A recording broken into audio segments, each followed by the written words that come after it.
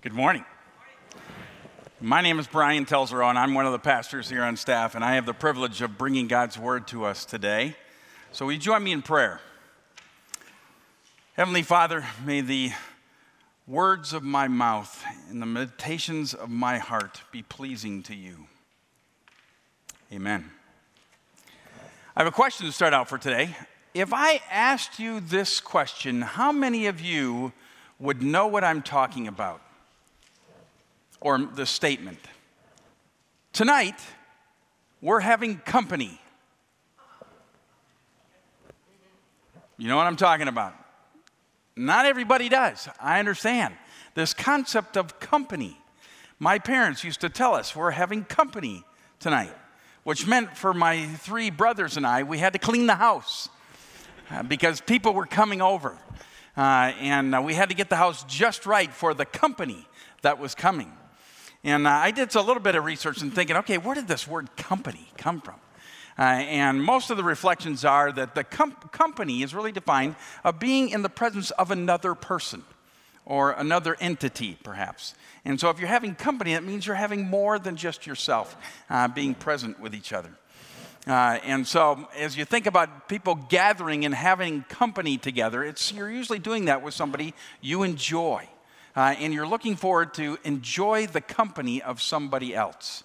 And so you have some gatherings are part of just the way that we do life. Well, in my years of teaching youth ministry at Kuiper College, I used to talk to my students quite a bit about entering into the space and the place, and in my context with youth ministry, wherever adolescents were. And schools was the most common place that we would try to gain entrance in and be a presence around that school as much as we possibly can. Well, this day has changed a lot. It's not as easy to gain access to schools anymore because of all the things that have happened in our environment. And so now we got to be a little bit more creative about entering into the spaces where adolescents are hanging out. And so places maybe where they work or perhaps after school where there's practices or perhaps games, looking for any ways that we could be part of the fabric of their lives. And so when I was single, I used to show up to some of my kids' houses right around 5 o'clock, 5:30, just to hang out. And oftentimes I would get invited to dinner. Oh, sure, I would love to. I don't have anything else going on. So I became company for folks in the context of doing life with folks. So the intent there was to try to be as intentional of entering into the adolescent world wherever we could to become part of the fabric of their lives. And I was reminded of a situation that I had years and years ago when I was the youth pastor here because I ran into one of our old youth group kids. And we talked a little bit about reminiscing of that experience. And I remember Dan had talked to me about being a hunter. In fact, we're on the precipice of the hunting season, although if you're a bow hunter, you're still in the midst of it. But the hunting season was happening. He was a big hunter. And he also said that he got into taxidermy. And I thought, taxidermy, really? Is that what I think it is? He says, yes. I trap animals and then I stuff them. I thought, wow, I've never heard anything. I grew up in the city. I don't know anything about that. Would you show me that? He said, I'd love to have you out. So I went to his house and he showed me his whole setup about being able to do so, his traps and how he would trap animals, how he would do so with stuffing these animals. And oftentimes these were gifts for folks in that. And so it was a great introduction to Dan's life. Well, last week I ran into him at Steve Donker's funeral. And Dan and I kind of reminisced about some of that. And I finally asked, Dan, how did you ever get into that? And he says, well, that's what my dad did. And if I wanted to spend time with my dad, I needed to learn how to do some of these things. Wow. Yes, knowing and being known is at the core of who we are as human beings and as God's beloved children. God demonstrated his love for us first by creating each one of us and giving us a purpose. And God continued to pursue each of us even as sin entered the world. God was searching the garden for Adam and Eve when they were hiding from him. Some of us have been hiding from God most of our lives. Others of us have been trying to get back to the garden wherever we can, whenever, however we could, but we find ourselves stuck in certain spaces. In my Bible, this, as it opens up in the book of Genesis, this page represents all that God did to create the heavens and the earth, the land and the sea, the animals, the vegetation, and you and I. This page describes the self-centered direction Adam and Eve went to defy God's standards, and sin entered the world. This is the rest of the story. What God did to restore a right relationship with his creation, with each one of us. After sending the prophets to communicate to him how much he loved him to no avail, God finally sends his only Son, who becomes the image of the invisible God, whom we now understand and know in the person of Jesus Christ. And he reveals his love and desire to be in relationship with each one of us. And it's described rather clearly here in the beginning of the Gospel of John. John says that in the beginning was the Word, and the Word was with God, and the Word was God. He was with God in the beginning. Through him all things were made. Without him nothing was made that had been made. In him was life, and that life was the light of all mankind. The light shines in the darkness, and the darkness has not overcome it. Then skipping a little further into the gospel, the Word became flesh and made his dwelling among us. We have seen his glory, the glory of the one and only Son, who came from the Father, full of grace and truth. Eugene Peterson in The Message translates that last verse of saying, the Word became flesh and moved into the neighborhood. This is known as the incarnation. It's a demonstration of God's love for his creation. He loves us so much to leave heaven and to show us the Father's love and enter all of our spaces. Jesus spends his life speaking about the Father's love, and he demonstrates throughout his whole life how we can love one another. William Spawn, a Christian ethicist from the Roman Catholic tradition, developed a concept called analogical imagination that allows one to review Jesus' actions and instructions in their context and then connect them to the actions and the context of our world. Well, Spawn contends that the more interpreters are familiar with the specific details about the person of Jesus and the life he lived, the better they can employ analogical imagination to create an ethic in the way of Jesus today. In other words, we can't simply do what Jesus did. We need to understand the context to fully grasp how we might imitate Jesus' example and his principles and his actions in order to bring that into our context. So, with that being said, let's take a look at our scripture for this morning and see if we can understand what's going on then and figure out how we may apply that today. Betty Jo Bass is coming up to read our passage here for this morning from Mark 2, verses 13 through 17.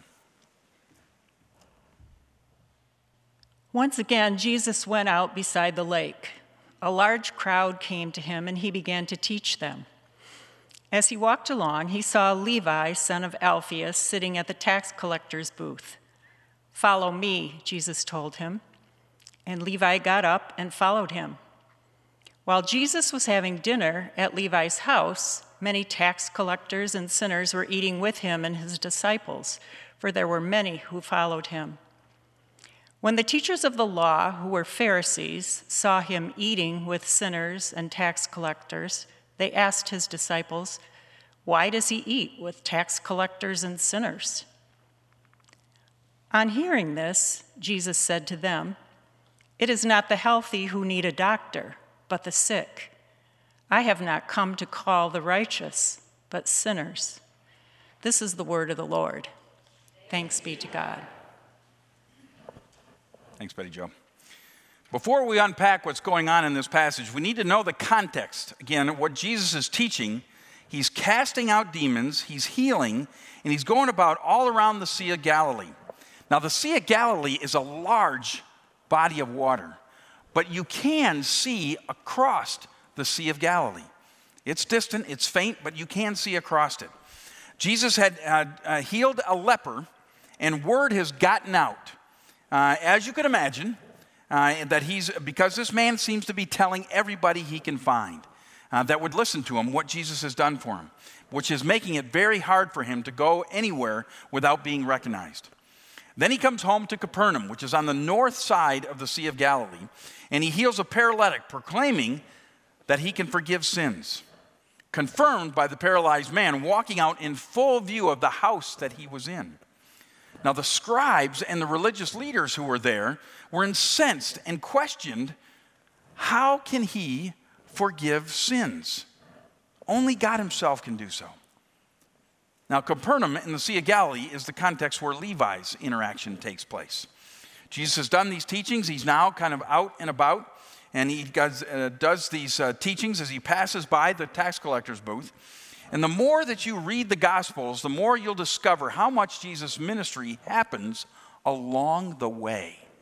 Things are just happening as he's going about. He's rarely stationary, and he seems to be moving about very intentionally. Jesus encounters Levi as he's moving along the Sea of Galilee and invites him into a relationship with the invitation, "Follow me." And Levi follows. Commentators agree that Levi must be one of the most least liked persons in the area because of what he's doing for a living, working for the Roman government collecting taxes. Now, the story is they often collected. Nobody really knew what that payment was supposed to be. Only the collector kind of identified that. So it would be like going to someone today, charging for something more than what was really necessary, and there was nothing you could do about it. You had to pay the tax. Or perhaps it's like a bully in your school who takes things from you, and you recognize, well, you have nothing you can do about it. They just get to do that. Well, these tax collectors are like this. And look at what Levi does after he has this encounter with Jesus in verse 15. While Jesus was having dinner at Levi's house, he invites Jesus to his house along with the only other people probably in Levi's life, which were probably other tax collectors. They're the only folks that were part of his friend group, and they eat dinner together. Now again, bringing significant questions to the religious leaders of the day. Why does he eat with tax collectors and sinners? And initially you might think, okay, why is that a big deal? Well, because eating with something was far different than the way that we eat today. We have utensils. You have plates. You can kind of sit in your own space to do that. But if you're eating with dinner with folks and then, you are in each other's spaces because things are done family style, if you will. It's bowls that you're dipping your hands from, and you're eating things of this nature as it's being shared around. It's a very intimate kind of experience. So, when you eat together, you're experiencing more of life together. So the Pharisees really have a legitimate argument regarding their law. According to the law, an Israelite who has placed himself in contact with the ritually unclean people became unclean as well. Leviticus and Numbers points out the violation of this law. But when they caught Jesus blatantly flaunting the law by consorting with sinners and eating with impure hands, with impure dishes, with impure people, they knew such a person could not possibly be God. Their assumptions prevented them from seeing what was really going on. God was not interested in cleansing appearances. He was interested in cleansed hearts. Jesus was coming into contact with broken and hurting people. But instead of these people making Jesus unclean, Jesus was making them clean. Now, there's a lot going on in this passage that we could unpack further, but for our purpose today, I want to focus on where Jesus is dwelling, or tabernacling, if you will, or tenting, as another translation describes this, among people that he encountered. See, if you're not paying attention, it's easy to miss how much Jesus is in someone's house all throughout the scriptures. Here's a few examples. The Gospel of Mark, after driving out a demon, the first disciples retreat to the home of Simon and Peter. That's where he heals Simon's mom, and she gets up to serve them. Healing of the paralytic takes place in a home in Capernaum. Some think this might be Peter's house, but it's in that neighborhood. But he's in someone's house where this healing takes place. Jesus has dinner at Levi's house, as in our passage today from Mark 2:15. A little bit later in Mark 5, Jesus is on the way to Jairus' house when he has the interaction with the woman who had been bleeding for 12 years. Along the way, again, this is happening, Jesus has this healing takes place for this woman, and he tells Jairus, who tells him that he gets the word that things aren't good back home. And Jesus says to Jairus, don't be afraid, just believe. And again, Luke describes the scene with Zacchaeus, also a hated man from the area because of being a tax collector. Jesus has dinner at Zacchaeus' house in Luke 19. Mary and Martha open up their home to Jesus in Luke 10. And then toward the end of Jesus' life in Bethany, Jesus is anointed with perfume in Simon the leper's house. Jesus shares his Last Supper with his disciples in a guest room of a house in the city.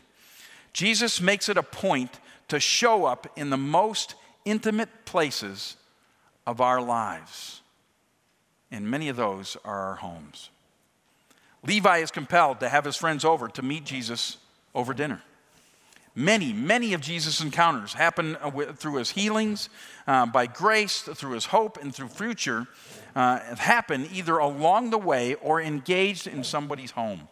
Food is often present in these circumstances. Who of us doesn't like to go somewhere where there's a good meal? We're blessed by those things in big ways. And there's an atmosphere that's created when food is part of a gathering in a home setting that draws us in with one another. Powerful things happen around the gathering of God's people who are sharing a meal. Celebrations of all sorts happen in the most intimate spaces around good food. Weddings. We just celebrated Doug's. Doug was one of my students at Kuiper, so I'm celebrating with Doug in this. Anniversaries, birthdays, retirement parties, tailgaters, breaking bread groups, community groups, Thanksgiving's coming up here soon, Christmas, Easter, New Year's, all happen around food that take place in most times in someone's home. Now, I point all this out to kind of share a little bit of our family's mission statement and how this might help us to live out what God is calling us to do in the world.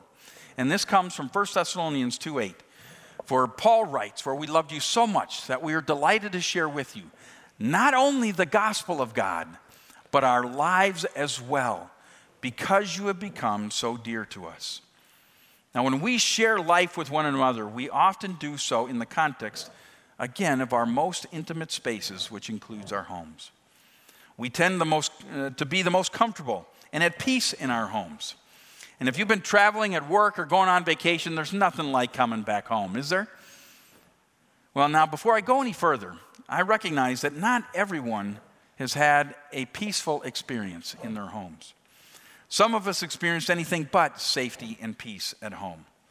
Others may feel that it's way too threatening to have another person in our own homes. It's way too vulnerable to have company in our house. Well, that's not the way that God meant it to be. Home should be a safe and secure place for everyone.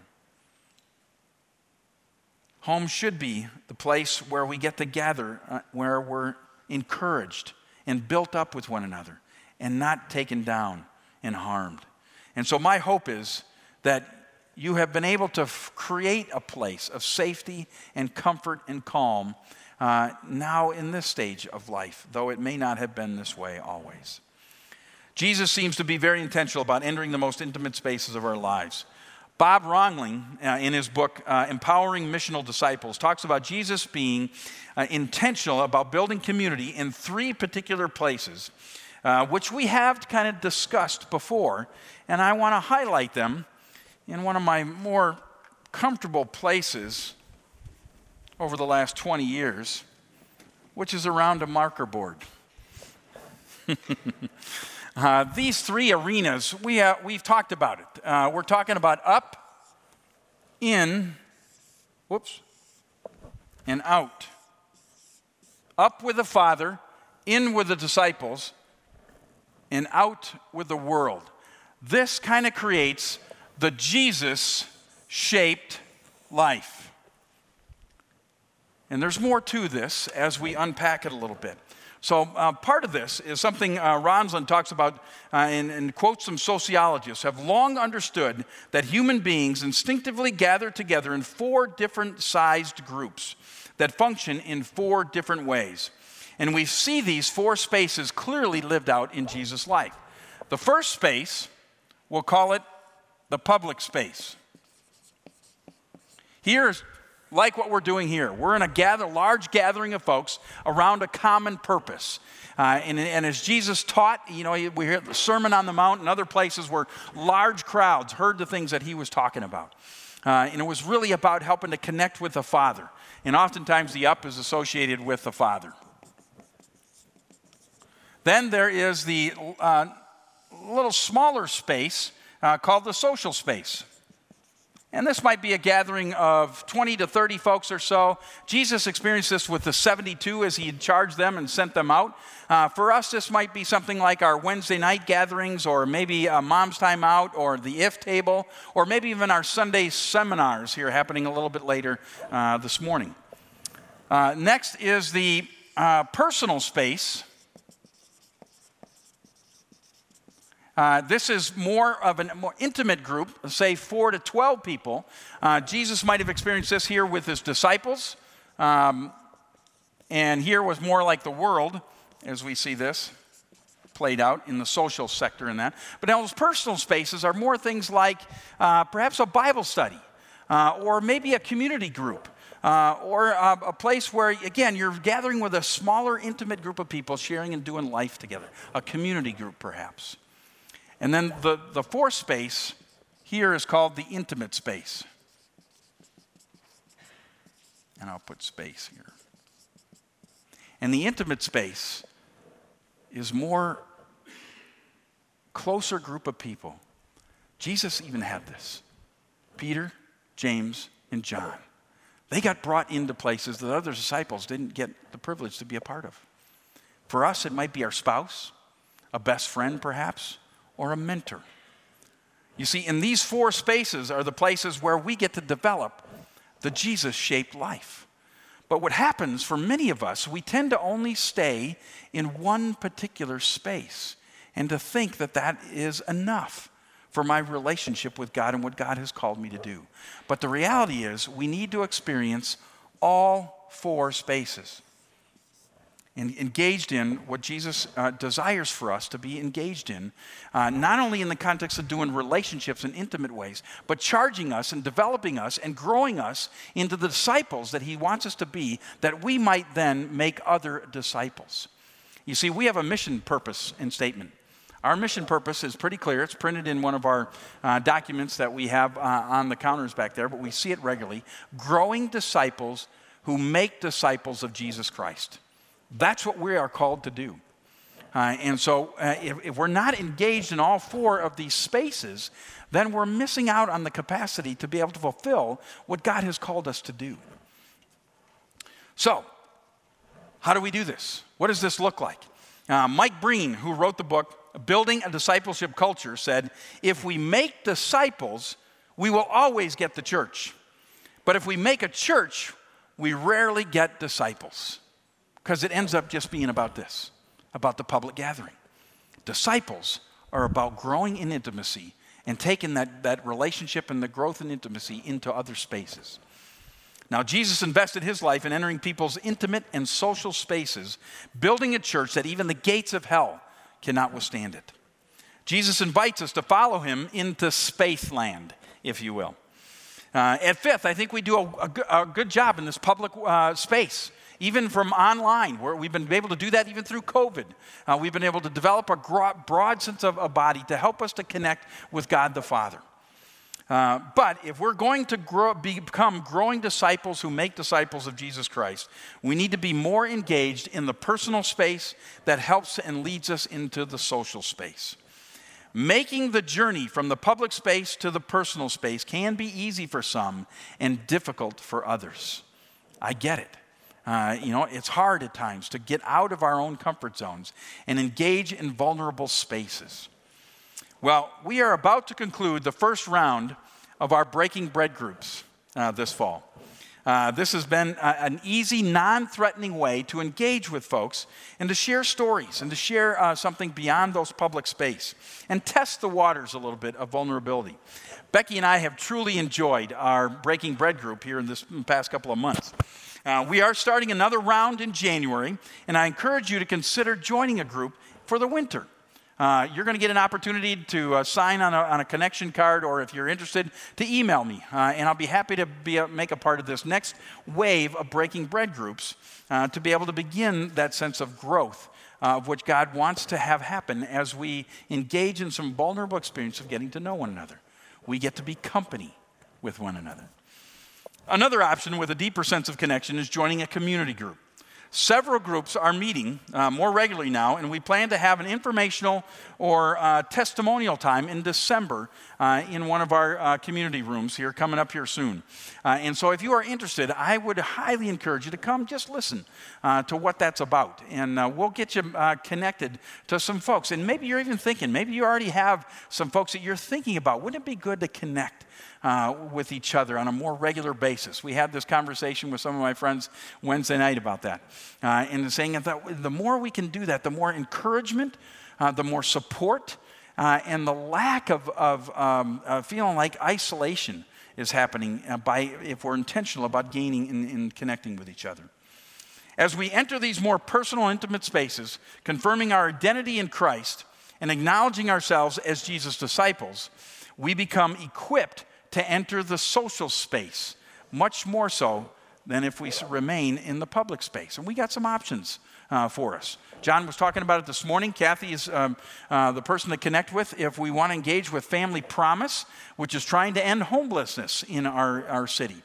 Another option is to be welcoming our refugees through the Bethany Christian Services as a way to connect with folks that are coming from other lands, other spaces, to come to know who Jesus is. And another option is to connect with our folks at Mulick Park and ending literacy and helping folks to learn to read as a way to be able to grow beyond their own circumstances. All of these spaces give us exposure to those who are not engaged in the church, who can experience the love of Jesus and enter into their spaces and show Jesus' desire to be in relationship with each of them. Jesus made it a point to be in the homes of those that he encountered. He loved those he had passed along the way so much that he not only shared the gospel with them, but he shared his life with them. And we get to do the same.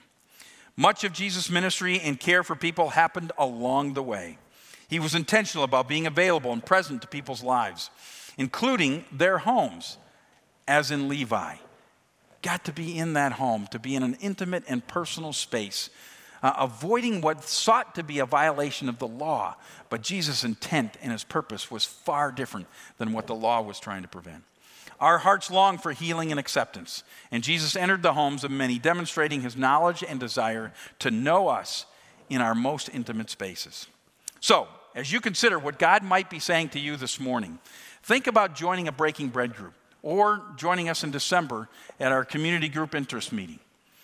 To give us a little bit of a picture of what might happen in a community group, I have asked Alex Miller to come and share her experience with being involved in a community group and identifying what are the benefits of that. Why should I risk my own public space and intimacy with folks by entering into a community group? What might be some of the benefits? Thanks, Alex. Thanks, Brian. The more we get together, the happier we'll be. I was singing that with Isla this week, and I thought, what a perfect, that's kind of true. And when I think about the Jesus-shaped life, I think about community group a lot like his disciples, a place where we develop more intimate relationships, we hold each other accountable, we encourage, support, and build one another up. And I've experienced that in our community group. As I entered into motherhood and parenthood, my community group was by my side through that, praying together. We worship together, we serve together, we do life together. It's that core, it's that immediate family. And then the Breaking Bread group, what a blessing to meet with people, go through all seasons of life and get that wisdom and share that with each other and build a village. Instead of just having acquaintances that you kind of recognize faces on Sunday morning, we have more to talk about. We can enter into deeper conversation. And for Will and I, both were so important, that village of the Breaking Bread group and the community group. We moved here 4 years ago, with no roots. We came here because we felt God calling us for Will's job. So we had no family, didn't go to college in this area, didn't know anyone. And for me, that was hard. And if it weren't for people welcoming me into their life and for me seeking that out too, I would have just wanted to go back to Pennsylvania, where my family and my friends are, and wouldn't have been able to live into that calling that God has for Will and I in this season of our lives. People praying with me through that, pointing me towards Christ in the seasons where we all go through, where we're feeling hurt, doubt, tiredness, or we're off that path. These groups of people keep us coming. They help us keep showing up and pointing us towards Christ. And I've experienced that in ways that I didn't know. It's not just about the job that we thought God was calling us here for. That's a part of it. But now I know what it's like to invite people in to my life because I've experienced that through people. So I think these groups, Community Group and Breaking Bread, they're a place for you to go to be built up and encouraged and support so you can live out the triangle. But they're also a place for you to pour into other people. I'm just so thankful for the people in this congregation who are willing to pour into our lives and invest in relationship and walk through life together, because it has become our village and our family, much like Jesus's example that he had. So just a great experience. Thanks for letting me share. Great, thanks, Alex. Mm-hmm. Will you join me in prayer?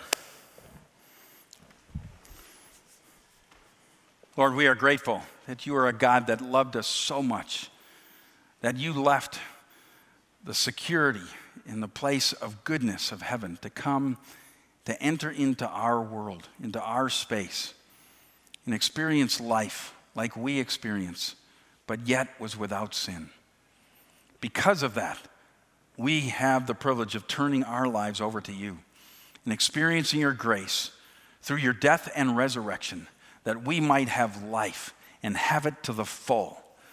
Lord, I pray for each of us who are hearing this morning that we would not only get engaged in that relationship with you, but open ourselves up to the relationship with each other, to develop the intimacy and the encouragement, to grow as your disciples, to be able to help others to know what it means to be in a relationship with you by way we love one another.